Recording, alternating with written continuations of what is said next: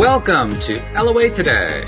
I'm Walt Thiessen here with Daniel Mangana and soon to be Alex King. This is your daily dose of happy. We are so happy you decided to join us today, and we are expanding. We are streaming live to more and more places. Today we're also going to Dan's Dream with Dan group on Facebook, in addition to the LOA Today page and to the Build Self-Love group. And we're going to be adding in the Spirituality Gone Wild page starting, I believe, next week. So this is starting to get to be real. It's getting to be very, very real. And I'm loving it. It's good.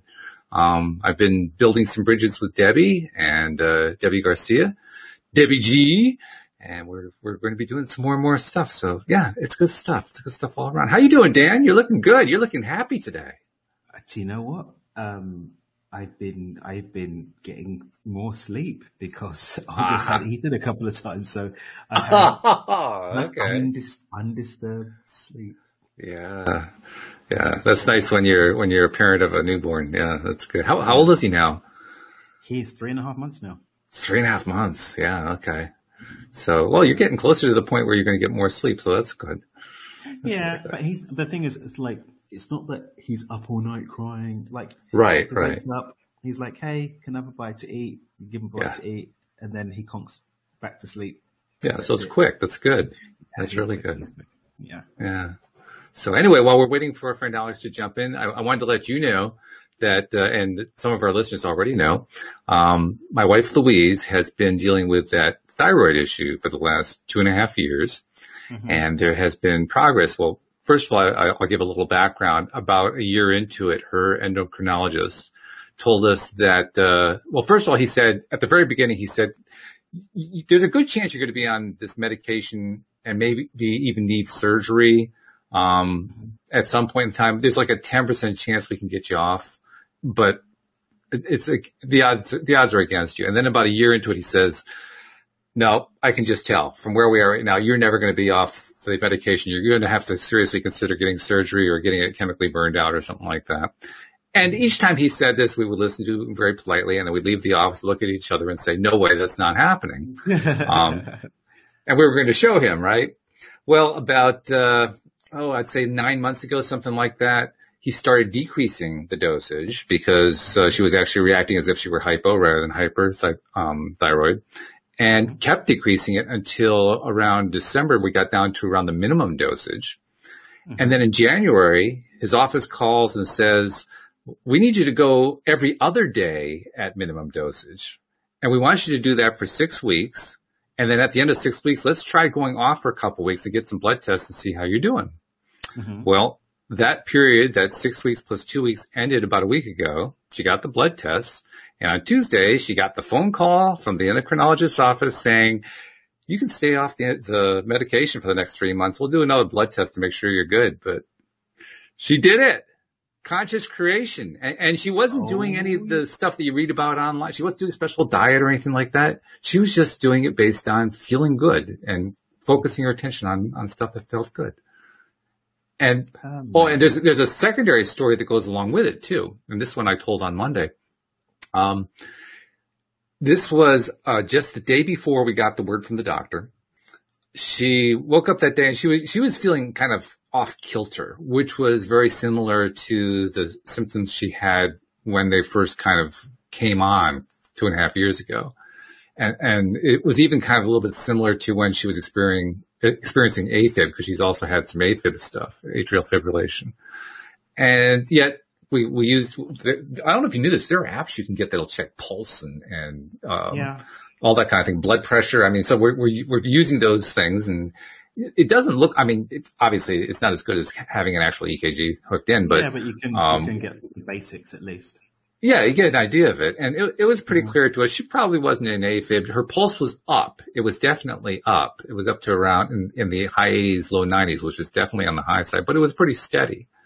And so we figured, well, it's probably not AFib. And she was feeling some pain in the neck area near where the thyroid was. And she was feeling pain in her head, and she just wasn't feeling good. So she said to me, can you do some of your magic? Now, that's actually a code for us. The code means about, oh God, I don't know, 5 or 6 years ago, something like that, maybe more. Somehow she got a hold of a page out of a Reiki manual Oh, here comes our friend Alex. We'll get her logged in here too.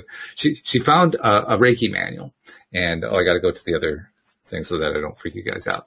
So she found this page out of a Reiki manual, and in that Reiki manual, it was the page that we had a description for how you clear energy in the body that's causing issues. And I kind of learned how to apply it. And frankly, I was just kind of going by rote. I didn't really know how to do it, but I was just doing it. And it seems to work. I mean, anytime she had like a migraine headache or whatever, I would do it. And by the next morning, she would go to sleep. The next morning, she was fine, So, okay, there's something to it. Well, this is a little bit more definite because now she's got, the elevated heart rate and, she's definitely feeling like the old thyroid issues might have kicked back in. So this was a little bit more serious, but it's not like she was it's not like she was in an emergency situation. So we figured, okay, let's give it a try again. So we try it again, and two things happened. First of all, I mean, I can now feel the energy anywhere on the body with my left hand, with my palm of my left hand. I can really feel it. It's quite tangible now. And it was really strong in three places: at the neck, at the head, and curiously at the shoulder. Never really figured out why that was. And I'm sweeping it away, and it's like getting all over my arms and my hands. I could feel it crawling up my arms and like rubbing off all this excess energy that didn't feel good and so forth. And I'm going at it and helping her, scooping it off of her and so forth. Finally got it to the point where it was like 80 to 90% gone, but I couldn't get rid of it entirely. So I said, well, you're going to take a nap anyway. Take a nap, see how you feel. She wakes up an hour later. It's gone. All of her symptoms are gone. Her pulse is back down into the 60s. Everything. I mean, energy work is pretty cool stuff, is what I'm saying. So you're a Reiki worker now. I've never taken a Reiki course in my life. This is one page out of a Reiki manual that we probably weren't even supposed to have because they like to keep all that close to the chest. I just took what was on this one page, applied it, and I'm getting results out of it. So you're a ninja Reiki. Yes. I made on the first try. Look at you go. No, I'm definitely not a Reiki master. I'm a Reiki what? That's what I am. Reiki what? Well, but yeah, what is master? I mean, my friend of mine is a Reiki master. They're like a Reiki master. Well, they take courses. Yeah. I've taken a few classes. I have my Reiki one. Do you have Reiki one? Oh, okay. Yeah. Well, you got more than I have. I feel like the Reiki-less one here. Like I feel like out of the Reiki gang. Reiki gang. Like I'm not in the Reiki gang. I feel. Hey. The way I got it was by stealing a page out of a Reiki manual and reading the page. I mean, that's how much experience I got, It's like one of those kung fu movies where someone gets the secret scroll and learns. Did that happen in Crouching Tiger, Hidden Dragon? That the whole thing was that the lady was stealing the scrolls and learning the secret Wudang kung fu. True. Right? Yeah. No, it is what it feels like. But anyway, and now it's like I was. Okay, I can't guarantee I'll answer to that, but that's okay. Alex, I was just telling Daniel that Louise is now officially off her medication for thyroid. Yay! Yeah. Despite the fact that the doctor's been telling us for almost 2 years now, there's no way it was going to happen. Guess what? It happened. So yeah, she's pretty psyched. She's pretty. We went out to have dinner. That's how good it was, So. Well, tell her I said congratulations again. Thank you. I will do that. And speaking of health, how's your health doing? Are you continuing to improve, I hope? Yep, I'm improving. Good. Feeling much better. Able to do more stuff? Are you able to lift more than 5 pounds or whatever it was? Still haven't gotten off the restrictions yet, but I'm doing my best. Okay. Folding laundry with one arm is challenging. Yeah. Are you sure you should be holding up laundry? It sounds like it might be a bit too expensive. Well, I take one item of clothes at a time and I fold it and then put it away and then I come back to the pile. I don't know how I feel about that.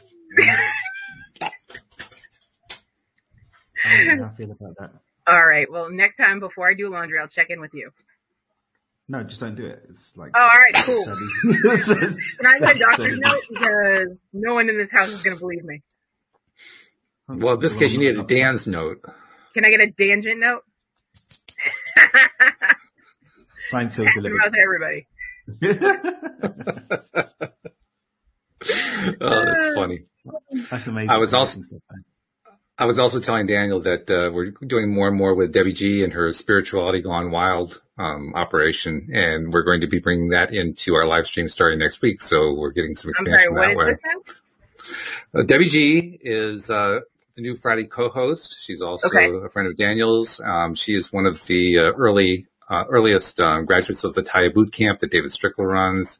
Mm-hmm. And she's an amazing person and has an amazing backstory because she was in pretty serious financial difficulty a few years back, went through the Taya Boot Camp and made a huge turnaround in her life. And she's got this. I was just in the last couple of days getting a real handle from talking to her about just how big her operation is. She's got some pretty serious stuff going on there, you know? I mean, really serious stuff. I mean, she's tapped into a couple of organizations that, from what she's telling me, and I believe her because she seems to be a pretty honest person in the time I've gotten to know her, they're tapping into millions of people.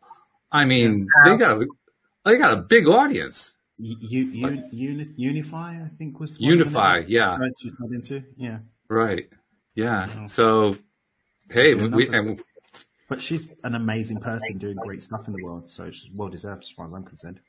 Absolutely true. Yeah. But we're going to be tapping into that. We're going to, I've taken out some paid advertising through that, so I'm going to try to draw some listeners over to us. So it's kind of exciting stuff going on right now. Cool. I wanted to bring up the topic of money again because that's Daniel's wheelhouse, and I keep thinking, you know, he needs a break, so that's why we don't go there every week. But I think it's time to get the money muscles going again. So. And I don't really want to go into any, you know, really deep issue or anything like that. I just want to kind of go back a little bit to basics, not basics so much, but just some of the principles that are involved, because as Debbie and I were talking, we were kind of comparing notes on what she went through, and I've been through some stuff myself. And, you know, there's always various things that you see people describing that they're going through online and so forth, where money is concerned. So I just want to kind of touch on a few of those things, Daniel, and get your input on a few of them. One of those basic ideas is, and you outline it beautifully in your ebook, The Money Game, which of course is part of the LOA Today app, is the idea of building out your believability. I think it's probably the biggest challenge that people have. I can say that from personal experience, when it comes to trying to manifest, when it's trying to get the money in, because it's so easy to get into that place of, oh, geez, I don't really know if this is working. You know, I'm just spinning my wheels here and so forth. So let's just start with that. Give us just 10 seconds on how we build believability. You want Dan to do 10 seconds? Well, I can do a little challenge accepted. He's getting warmed up. I love it. When does the clock start? Oh, I've got a clock here. Well, let me wait for it to get to the top of the. Oh, to the top of the minute. Okay, yeah, all right. So 5, 4, 3, 2, 1. Okay. We build believability by honoring how the mind develops believability in the first place, which is by consistent inputs that match that narrative. God, he did it in exactly 9.5 seconds. I mean, that's good. Whoa. Kind of like you throw a challenge down and man, he just picks it right up. Huh. Yeah. That was hot. Okay. Now let's see if we dissect what he said, because that was packed. It comes down to the believability. It also comes down to a practical believability. And I mean, I love the concept that you laid out there, but practically people, and I'll speak from my own experience, you get to a point where you say, okay, yeah, I'm doing all the work. I know this stuff is going to work. Why don't I believe this is going to work right now? And I've asked myself that question on numerous occasions in the past, particularly in 5 or 6 years ago when things were really, really rough for us. I kept asking myself, okay, yeah, this law of attraction stuff works. Why am I having so much trouble believing? Why do I have so much trouble with that? That was the question I asked a lot. We don't have trouble believing. it's that there's not enough evidence to support it. The mind isn't like barricaded in saying, I'm holding this belief, I'm not going to change. It doesn't do that. It just looks at, like, people will introduce a new belief, maybe during their meditation or during their morning practice, then spend the rest of the day in an environment that completely supports the old belief. So the mind's like, oh, these inputs will look like the old story. I guess that was a blip. It looks like an anomaly versus, okay, I've set up for my day with this new narrative that I'm working in. Every available opportunity, I've gone back to that narrative. I've curated my environment to support that narrative, and then over time allow it to settle in. Because the mind's always looking for. I use the analogy of like having the archives. So like there's the archive system, and then Bob's like ready to sign off on something going out, and he says, Dave, we've got another request here. What's happening with the archives? And then Dave runs around the archives and looks, we've got a negative bias, mate. All right, this one ain't making it through. And then it's like, then one time Bob would be like, Dave, what's happening? Dave, Bob, we've got a bit of a 50-50 here. Let him have half and see what happens. All right. And then maybe we get like a synchronicity, right? Mm. Or we get like half of it. Maybe we get like the text back, but not the call. Or we have a win, but it's only $1 and not $100. And then based on how we respond, our response then either reinforces the belief or creates a new one. So when I invite people to, for example, celebrate, when someone goes to play the money game, they go out to get $10, they keep getting pennies. And I say the mind doesn't understand the difference between penny and dollar. It just sees win. So when you just celebrate it as a win, when Dave's running around the archives, he goes, Bob, looks like we've got a winner here. When they say they're going to get something, well, they get it. And the vibrational flow is really good. All right, Dave, we'll have it a sign off. And then you go and play again. And then it comes in. So if you just imagine that Dave is running around the archives of your mind, looking at your responses to what's been happening. Those are the inputs. And Dave's looking at seeing, well, is this a person whose narrative is being supported to be this? Or is it being supported to be that? Because ultimately, it's going to be honored without any opinion, without any objections. It's just going to honor what's going on in those archives. And those archives are always being informed by way of disruption or reinforcement based on how we're showing up. That's a nice analogy. I like the way you took an imaginary real world pair of persons and turned them into a way of explaining. That's really good. I like that. I felt like an Inside Out for a second. It was really good. Yeah. Very similar. Instead of evoking emotions, we're evoking monetary relations, but hey, it's still from the inside, so. Yeah. It's not joy, it's Bob and Dave. Yeah, Bob and Dave, who are responding to what's going on with Joy and April. Mm-hmm. Yeah. So, okay, that's cool. I like that. And by the way, I'm also using this conversation as a way to invite people who have perhaps been lurking in the background as listeners and wanting to ask monetary questions, but we haven't really done anything with money lately. I'm trying to encourage them to send that in. So, use the LOA Today app for that. Send in questions. If you're listening to the live stream, by all means, put a question into the comments section for whichever channel you are currently listening on. But for future reference, start sending in the questions for this too. We've been getting a lot of questions about relationships, a lot of questions about, some questions about health, various questions about careers, and some nice, really, really nice emails over the last couple of months from people who were making strides in all 3, 4, 5 areas of the major areas. Remember the one, Daniel, the lady from Scandinavia? I mean, she fixed her weight issues. She got a new job. She got a new boyfriend. That you weren't supposed to name? Yeah, that's the one. Yeah. She was really nice about it later on, but yeah, that was a little embarrassing. Well, Alex, what happened was, she gave us this really. What happened? It's just. Did I tell you this one? Yeah. Yeah. I mean, it was a wonderful email, and then at the end she says, "Please don't use my name." It's like, oh, please. That should be what you start off with. That's right. And listeners have been listening to that, by the way, because since then, when somebody didn't want to have their name listed, they've been putting it right at the top where I can see it. Please make me anonymous. Yes. Anonymous.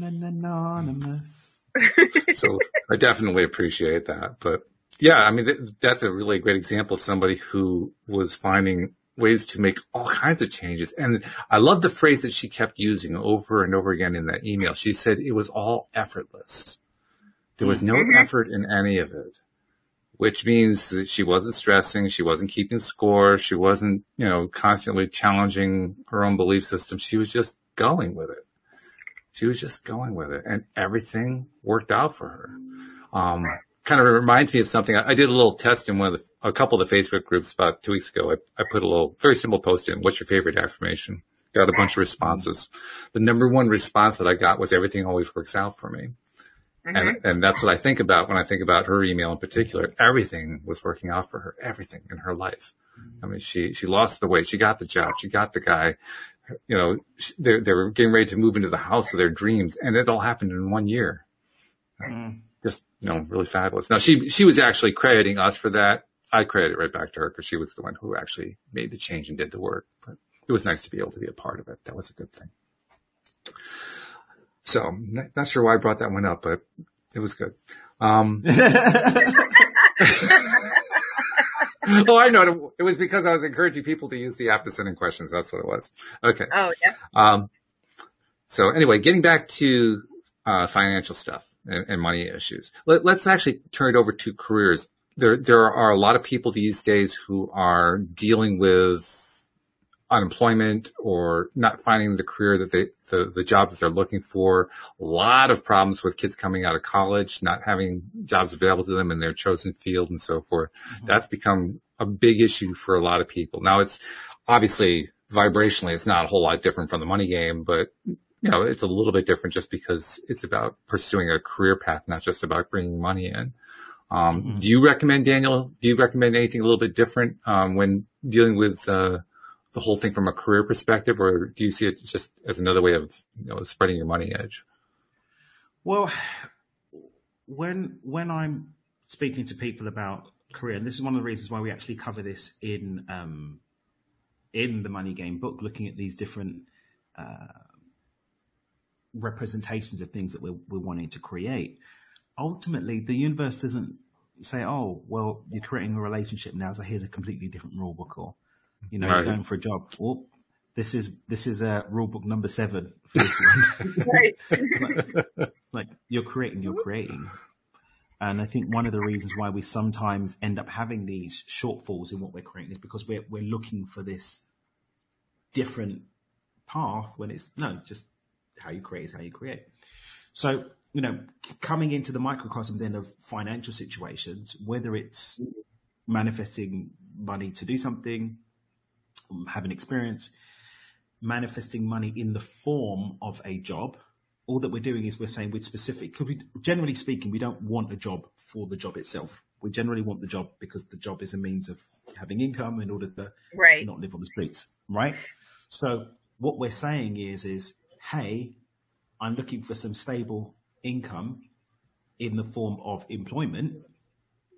Okay, so I'm just offering some direction on the path that I'd like the money to come to me. So it's exactly the same thing. We're still looking at what's my intention, what's my vibrational flow, what's my thought quality, and what are my habits and behaviors in relationship to this intention, this manifestation that I want to see. So it is ultimately the same. It's the same rule book. We're just, instead of saying, hey, I want money, it's like, hey, I'd like a job that gives me X, Y, Z income so that I can take care of what I need to take care of. Well, also, I use the word career specifically because many people, they're studying for the career, not just for the money. They're also pursuing it because it's something that they love. Yes, bless you. It's something that they're really passionate about. Hopefully, these days it seems like a lot of people are just pursuing the money, but there are still some people who are actually pursuing, what they're going to do with the career path.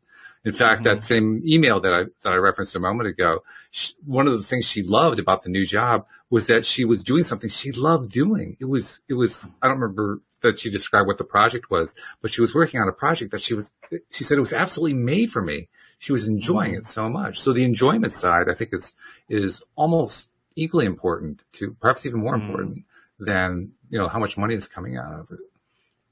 Yeah. Personally, I don't really understand the whole concept of not doing something that you want to do. But I've spent my entire life working for myself. I've only had 2 jobs, and I haven't been an employee for more than a year in my entire life. I haven't spent more than a year of my life as an employee, something crazy like that. So, I've got summer, did some volunteer work that was a job. Technically, we can put some time on that. Maybe it's a year, 14 months, but the rest of the time I've been sort of making my own way. The main job that I had, because I needed a job, I was building my business up at the same time. So it was a means to an end versus, career basis. Now, yeah. When we come back to this whole thing of living a life of choice or on our own terms, that only includes what I do with most of my time, whether that's a career, what I do as a primary function of my life, whether it's caring for children, studying. Olga, for example, she does a lot of what she does with her time is like learning new stuff. She's like doing courses and doing personal development and then being a mum. That's what she gets to do. For me, my real businesses, like my businesses that are like businessy, I maybe spend a couple of hours a week doing that. And then, the thing that takes up most of my time is what I do with Dreamer HQ, right? But that's because I want to do it. If I woke up and decided I didn't want to do it anymore, I wouldn't do it. So I'm with you fully on this whole idea of a career should be something that we love. But for most people, they haven't got sufficient dominion over the life that they live in order to do that. They're still a slave to circumstance, ergo they're a wage slave, because they're not resourced to go out and create a reality that doesn't demand of them that they're waiting on a paycheck. Have you ever been in that place, Alex, where like he describes that you're not really looking for something that you're passionate about. You're just looking for that paycheck because you really need that paycheck. I suspect that's not something that you've been in lately, but I'm wondering if you ever were in that spot. No, I've always done what I wanted to do. I mean, I've had backup jobs where like to support my main income, whereas like where I was waiting for my comedy career to take off, so you still got to pay those bills. So, but I was doing it as a hairdresser. So I wasn't like doing anything that I didn't already love. Right, because you enjoy doing the hair. I don't understand that whole thing. But I think it's a difference. I can't say a difference initially because what I wanted to do was a trade, something you can go right into after high school. Whereas, why is that different though? I don't know. I feel like it's like people either go to college, do nothing, or go to work, or go to a trade school where they can learn a trade and then continue their career from there. So I feel like with that, it's like you're doing more school, you're kind of going to college, but you're learning something that you want to do later on in life. Okay, that's fair. It's more of a clearer path, I would say. Jeffrey's actually jumping into the conversation, so I'm going to pop his question up on the screen for you guys to see. He says, do you ever use everyday objects as positive reinforcements for thinking about money? For example, every time I see a picnic table, I see myself counting a large amount of money at it, which is a great use for a picnic table image, I have to say. But, what do you guys think? No, I have not thought about doing that, but I think I will from now on. I use physical anchors a lot. Again, it's just reinforcing that, giving Dave more stuff to pull out from the archives that supports what I want. You're right. Yeah, you got to keep Dave working. I mean, if Dave is unemployed, you're in trouble. So, yeah. Got to keep Dave at the job. And he loves it, so, that's what he lives for. Yeah. I agree. That's my thing.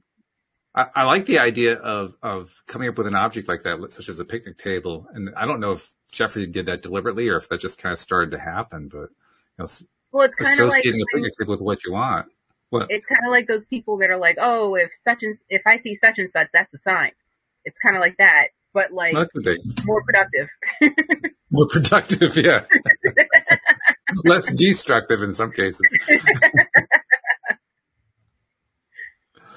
Yeah, from my perspective, that's the biggest challenge, and the one I think I see more people do than anything else. It's not so much that they aren't productive; it's that they spend so much time on stuff that's destructive, that basically tears their own mental fabric apart.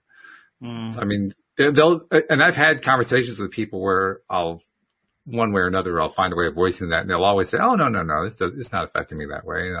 Then I'll look at the results and I'll say, okay, well, if you insist. I have a question about the money game. What's that? Does your income count? For me or for does your income what? Does your income count? Like as far as edging and all that stuff goes?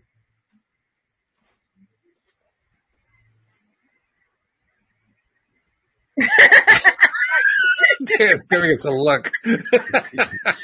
So that was a thing for you to join one of the videos platforms. All right, guys. Bob and Dave want to be a part of your life, so watch us on video like YouTube.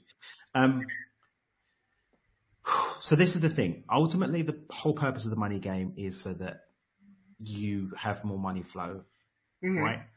So I use the money game in my business.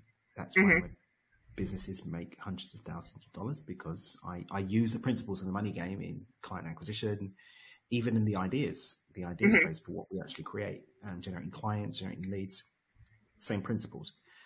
But I invite people at the beginning to use manifestation, right? Because by using manifestation, it's more likely that when you then go back to have a chat with Bob and Dave, that they're going to be like, oh, not only did Alex set out to create something and create it, she set out and created something. She didn't even have to do anything. So then when you go, for example, so when I go in and do a presentation or a podcast or a sales call, for example, or a proposal to a new potential client for my consulting business, the resistance is so low that it's not going to not come to me because I've got resistance to receiving, because I receive even if I don't do anything.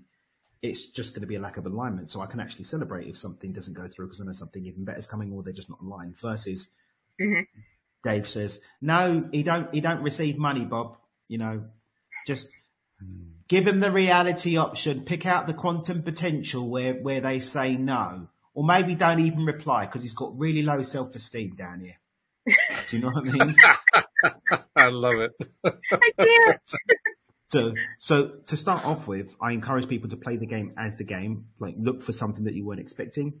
And then you can start to integrate the same principles into your career, into your business to generate like consistent and repeatable income. Yeah, I think that unexpected part is probably the best part of the game. It's the part that makes it fun. I think without that, it gets kind of mundane. But when you're looking for that unexpected thing to happen, and then the unexpected thing does happen, it's like, ooh, I didn't expect that. That was good. Yeah. But if all you're looking for is for the next paycheck to come in, it's like, well, yeah, there it is. It doesn't really. It's like when we talk about, when the stream's talking about vibrational flow, for example, we're talking about our capacity to hold a certain frequency, right? And when we're practicing being elevated because of the surprise energy, which is really expansive, then when we're even going to more predictable income, like the resistance isn't there. It's like, dude, you know I do magic, right? I'm a Reiki ninja. This is who I am. Yeah. Like this proposal is going to be this or better. Now, I will say that there is benefit in recognizing that the mundane stuff is also manifested. Yeah. I think we tend to get into a mindset sometimes. People tend to get into a mindset that says, well, if it's not a surprise, if it's not magical, if it's not, completely out of the norm that I normally see in reality, then it's not really manifesting. And that's not true. I mean, I think it's important for us to recognize all of it is a manifestation.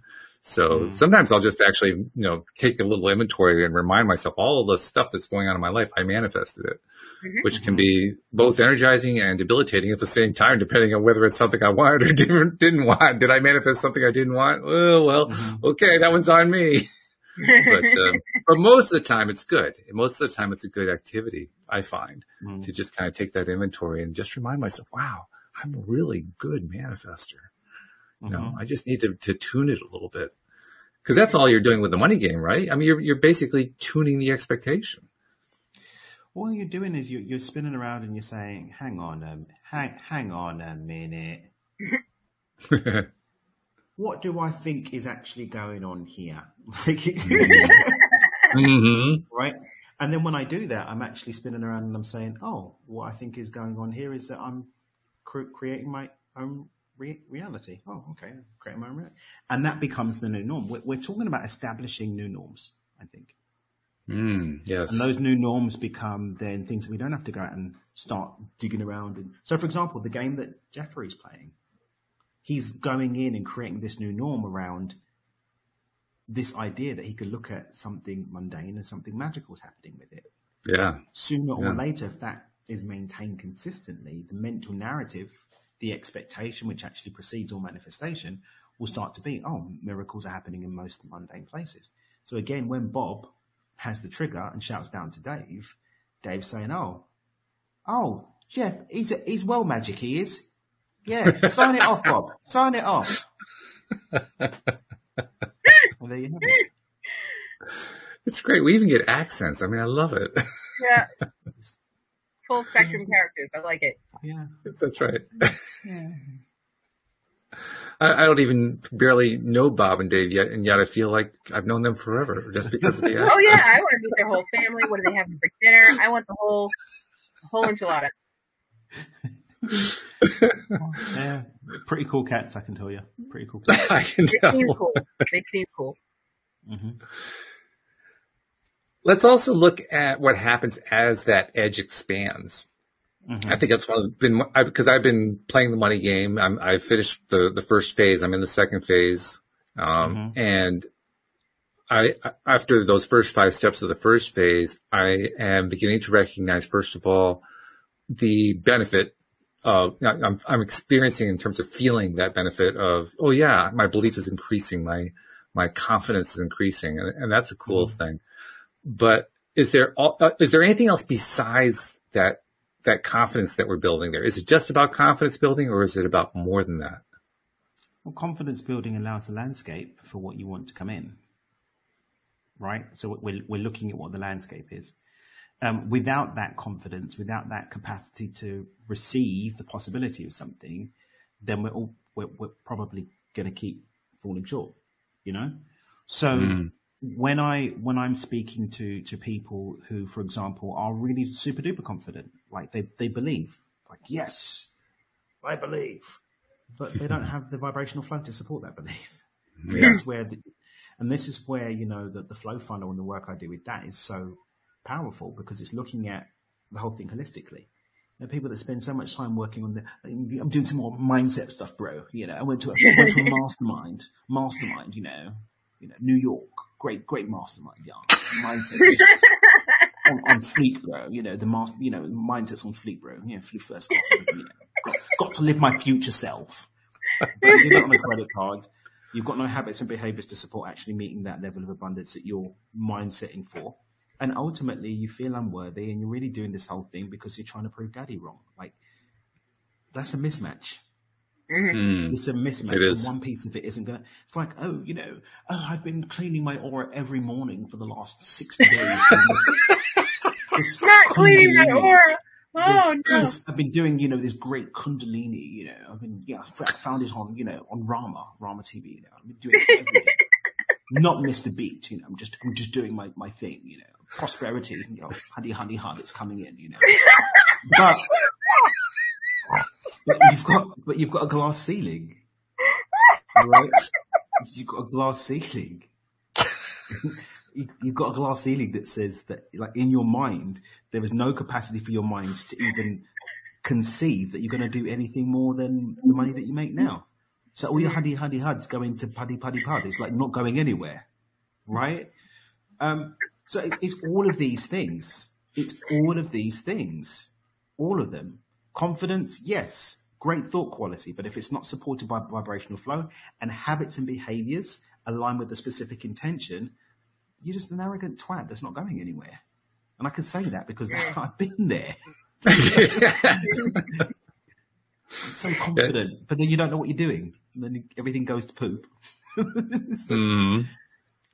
So let's tie in that other factor, because you just kind of touched on it there, the action factor. First of all, when do you take the action? Because a lot of people, I think, kind of jumped the gun and started taking action immediately out of the gate before they've done any of the other work. And secondly, once you're taking the action, do you put constraints on it in some way in order to keep yourself aligned? I mean, how do you look at the action piece when you're applying it in your own life? I look at it on the basis of this. What's actually taking me closer now? Okay. Right? Because an action only becomes useful if it's done in a useful time. Right? Right. Me saying, I'm going to be productive, I'm going to go and put this check at the bank, and going there at 9 o'clock after the bank is closed is a bit stupid. Doesn't work too well. It's like, I'm going to give the best speech ever and going a day late. Like, right. So we've got to look at where that action is adding or moving me closer towards my outcome, and where that's happening in alignment with everything else being in sync too. So am I acting from a place of expansion, love over fear, or am I acting from fear? Oh, I better get this check to the bank, otherwise A, B, C, D. I better go and deliver this presentation, because if not, or I'm running away from something rather than moving towards something. Right. And then also our actions have to match our beliefs. And this is one of the early concepts I used to put out, some earlier Danism, is that ultimately, if you're doing everything right, nothing's going wrong. But whether or not something is the right action or not depends completely on your belief systems around it. So the analogy that I love to use is, I believe that I can have $100,000. I normally say $1 million, but I'm going to make it a bit more realistic. I believe I can have $100,000. I do not believe that fairies are going to materialize from my Chelsea boot over there and deliver a bucket of $100,000 here. I do believe if I go out there and exchange value with others, I can create it, go and take it from the bank and pop it on the desk. So when my belief system, when my story, my narrative, the program I'm operating on says that the way that I believe for it to come to me is me going out and creating value and then coming and putting it on the desk. Anything other than that is useless right now. Not forever, but it's useless right now. So there are people, for example, that don't believe in cryptocurrency. And yet they think, I better not miss the Fed. I better not miss the And those are the people that buy it just before there's a drop. And there's, I knew it didn't. I knew it wouldn't work. I knew it was a scam. They were the people that, lost 85% of their Bitcoin in 2017 or 18 or whatever when it tanked. Damn. Right? So, like, know yourself. You have to know yourself and what your beliefs are, and then operate in alignment with that from a place of expansion and with intentionality. It reminds me of what that listener from Scandinavia wrote, how it was all effortless.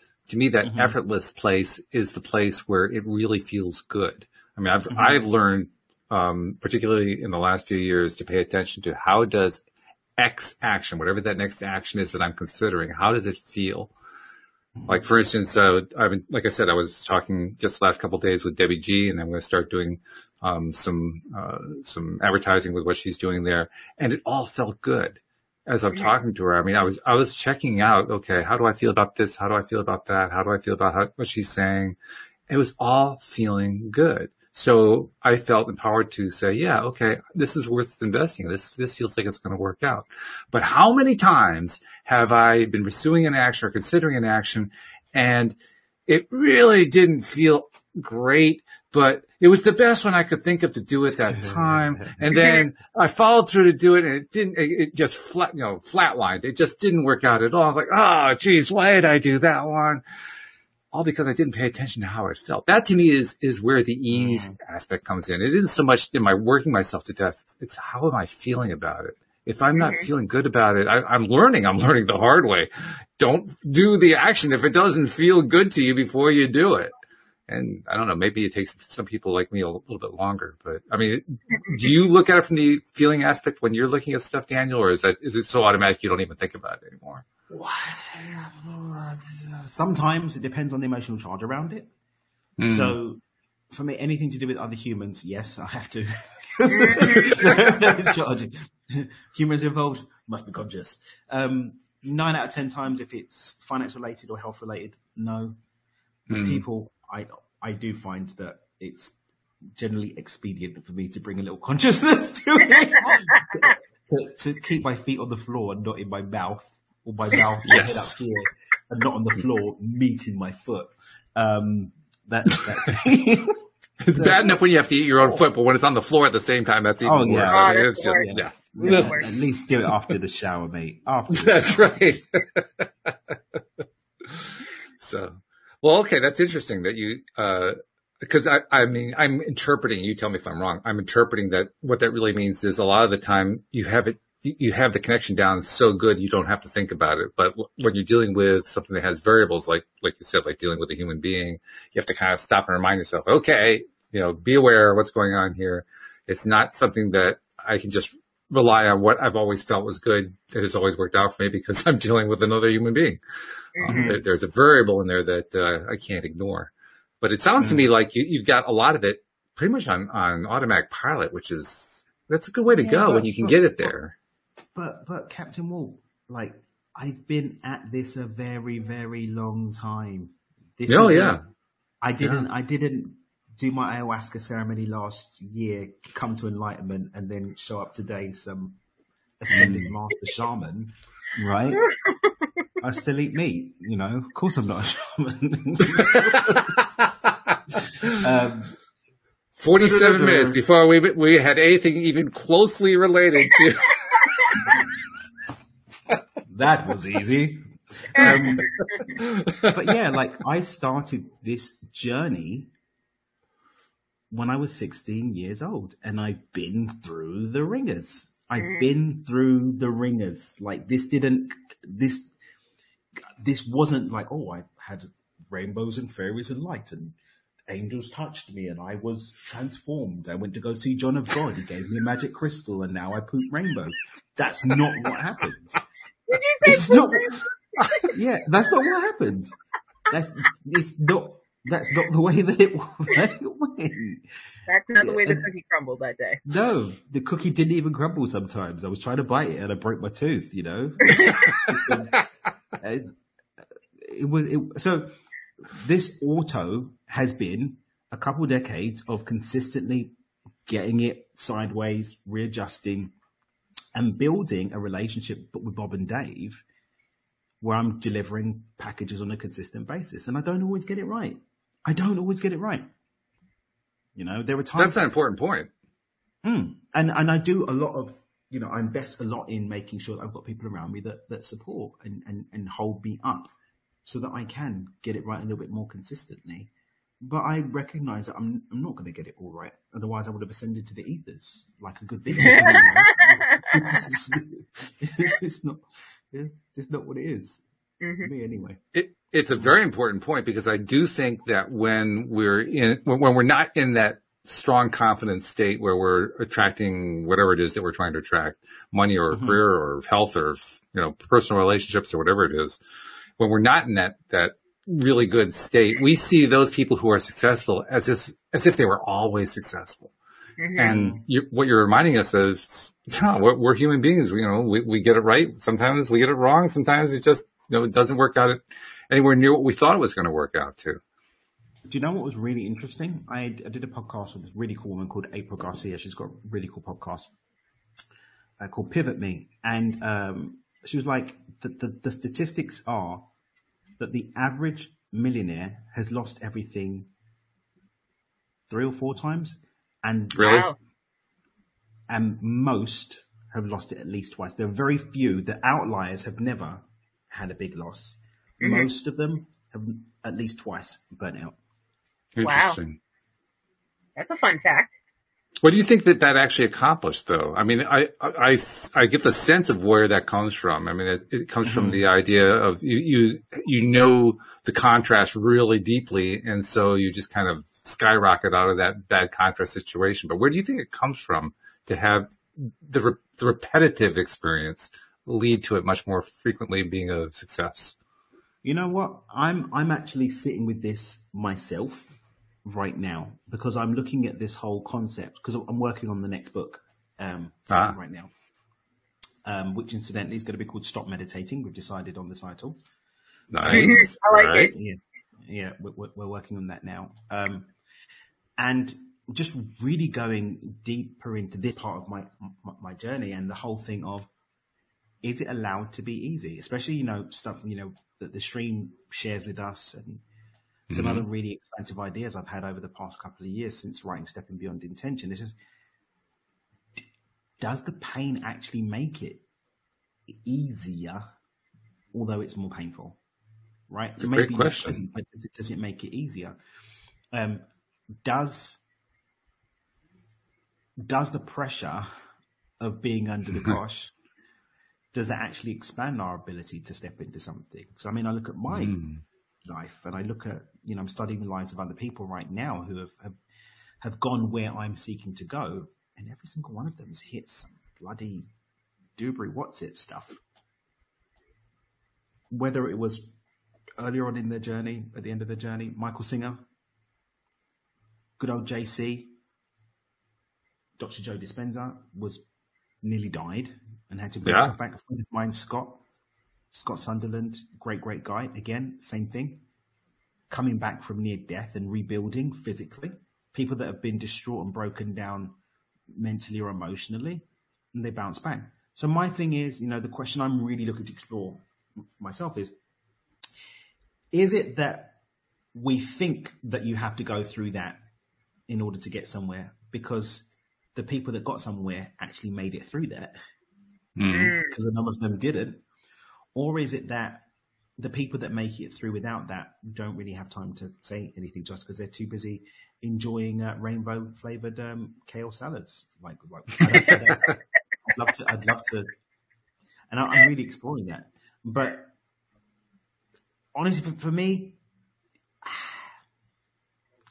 I'm grateful for it now, and that's been a big part of this part of my journey. Like being able to look back with gratitude. I'm so glad that it all went wrong. Would have been nice if it wasn't so painful and long and painful, but I'm glad because I get to live the life I live now. And that is the theme that has popped up over and over again, since, at least here on the show, since back when Joel Elston was my one and only regular co-host, and we talked about it a lot. He would bring up lots of examples from his practice, from people he knew in his life, from his own experience. But the question that still comes up in my mind is, why more than once? Because that's what those statistics that your podcast friend, the pivot person, was talking about. It isn't just crashing and burning once, it's crashing and burning multiple times. And according to her data, that was the more consistent way that somebody became a millionaire, crashing more than one time. Why more than one? That's what I keep asking myself. Maybe because as humans, we're just a bit silly and don't learn the first time. You didn't get the lesson the first time, so we're going to give it to you the second time. Yeah. Like, really? That's what's going on here, honestly. So, I mean, I personally just want to say that I don't feel that you have to go through pain, but as the stream shares and encourages us to remember, contrast is a part of the price to pay to be in physical reality. Yeah. And when we look at the idea of suffering actually just being our perspective on what we've gone through, and the whole idea of zooming out and seeing everything as just a weekend getaway, who the fudge cares how many times you crashed and burned? Like, what did you learn from it? What did you get from it? And are you enjoying the ride? Right. Yeah, you're right. Ultimately, it doesn't really make any difference. I just ask because I'm curious about crazy stuff like that, and I do a podcast so I can talk about all that crazy stuff. This is my joy. All right, mate, calm down.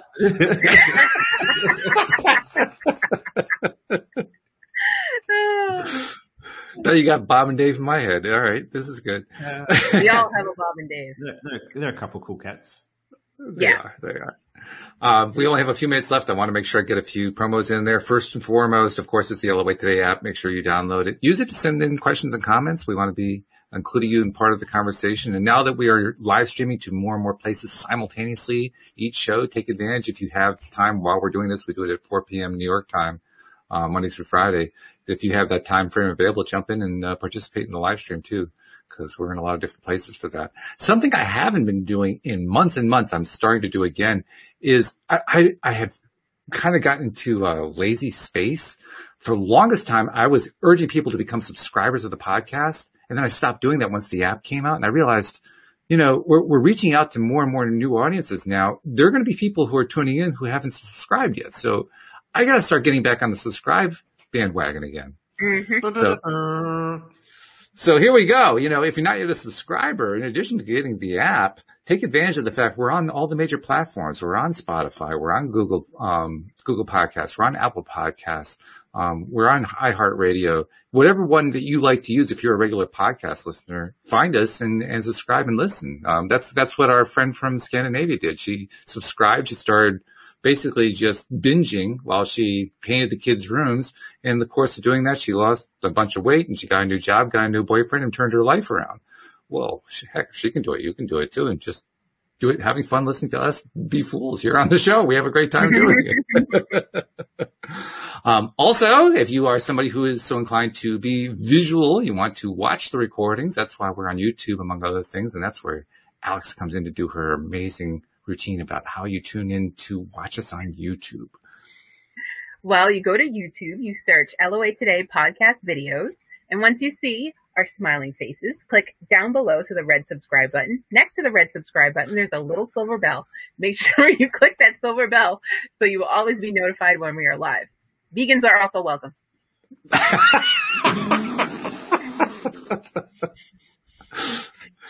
And I love the way that while last week Dan was a little bit unnerved by the fact that we can now see him while he's mimicking you. This time he was going with the flow. It's good. So the evolution here is something I like a lot. Yeah. I'm getting used to it. Well, now I got to switch sides because my camera's backwards. So it's subscribe, and click the bell. Well, that just takes practice. Yeah. See, you've been away. You've been dealing with medical issues. That was much more important stuff. Well, no, the whole 3 years I've been on here, it's been this way, and then I got a new camera, so now it's this way. All right. Well, or I could just click the mirror feature off. However I do that. That's probably the least or setting for click that. it on. Yes. Well, the opposite of whatever it is right now is really what you're looking for. Whatever it's on, click it. Yeah. The other way. It doesn't matter either one. Well, just change it. That's all. Yeah. So we got Debbie G coming in tomorrow, and actually I think tomorrow we're going to start shifting over to using her version of StreamYard, which means that's where we're going to start tapping into spirituality gone wild, and it's also going to mean we're going to tap into more and more other places that we're live streaming to. So I'm looking forward to getting more questions coming that way. That's going to be fun. We have our regulars who have been feeding us questions, but I think it's going to be cool when we get more and more live streamers who are participating. Mm-hmm. It's going to be a lot of fun. But thank you guys. And Alex, this is 2 weeks in a row. I'm glad that you were able to make it for 2 weeks in a row. That's really great. I hope this is the beginning of a new pattern. Yeah. Where you're not basically an invalid. We don't like that version of Alex. We like the version of Alex that's here smiling and laughing. You wouldn't have wanted to see me. I had jaundice. It was bad. It was. I could have made it. I had great Wi-Fi in my hospital room, but I was just like, take some time to take a day off. Yeah. Well, that was probably best. Well, fortunately, you look like you're coming out the other side, so that's really good. Yeah. And Daniel, as usual, you were more Dan-fied today than we've actually been in a long time. And thank you for doing that. That was really good. So thank you for guiding through all that. Thank you also to our podcast sisters. Without you, we would not have a podcast. We appreciate every single one of you. And we will see you all next time here on LOA Today. Goodbye.